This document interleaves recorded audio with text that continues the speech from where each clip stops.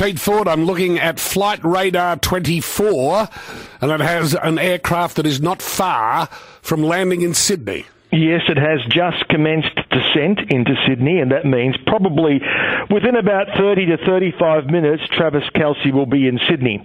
And so these lovebirds will be reunited. Now, this will be interesting. I didn't think he was going to arrive now. I thought he may have delayed until the end of the Sydney visit or joined her in Singapore because she goes into work mode now. As of tomorrow, certainly, and she's very focused, and it's well reported that on a work day she doesn't like to talk up until the show in the evening. She wants to conserve everything.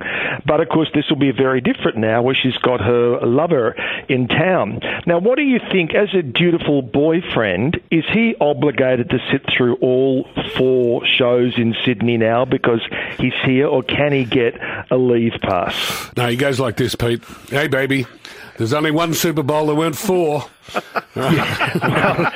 It's early days in the relationship, though, Ross. Yeah. So all 4. No, yeah, I think he's got to go once. The other time, outside of that, he can go and have climb into the white wine with Lawsy and Otto. Yeah. Well, that was the other odd thing. You mentioned Otto there. You know, Otto is one of those restaurants in Sydney that's always referred to as celebrity names going to, along with Aria or Benelong and a few others. But the place that she chose to go to the other night in Surrey Hills describes itself as being a neighbourhood trattoria, and it's quite modestly priced. So I imagine she went there with the thinking, oh, they won't, think to look for us here.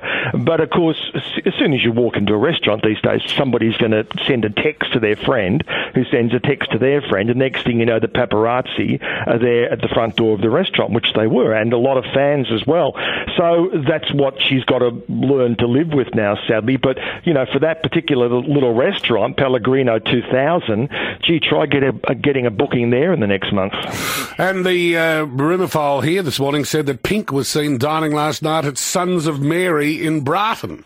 Oh, well, there you go. She's getting around, isn't she? I hope that Travis and Taylor have learnt from Pink's experience, so carry ID with you when you want to get into a club. I mean, that was pretty embarrassing in Sydney. I was boasting last night about having queued up for merchandise on Friday night, and my daughter said, oh, yeah, like what, for 20 minutes? And it probably was 20 minutes.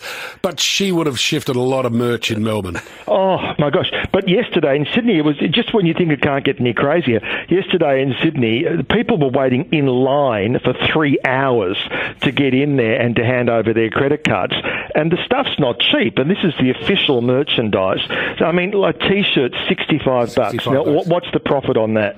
Oh, my God. Look, $64. Yep. Yeah. Like a hoodie is $120. It's got to be $100 profit. Yeah. Got to be. It's insane. But and of course they watch like hawks to make sure there's no rip-off stuff out there. But the real Swifties wouldn't want the rip-off stuff anyway. It's like having things that are blessed by the Pope. You've got to have the official thing.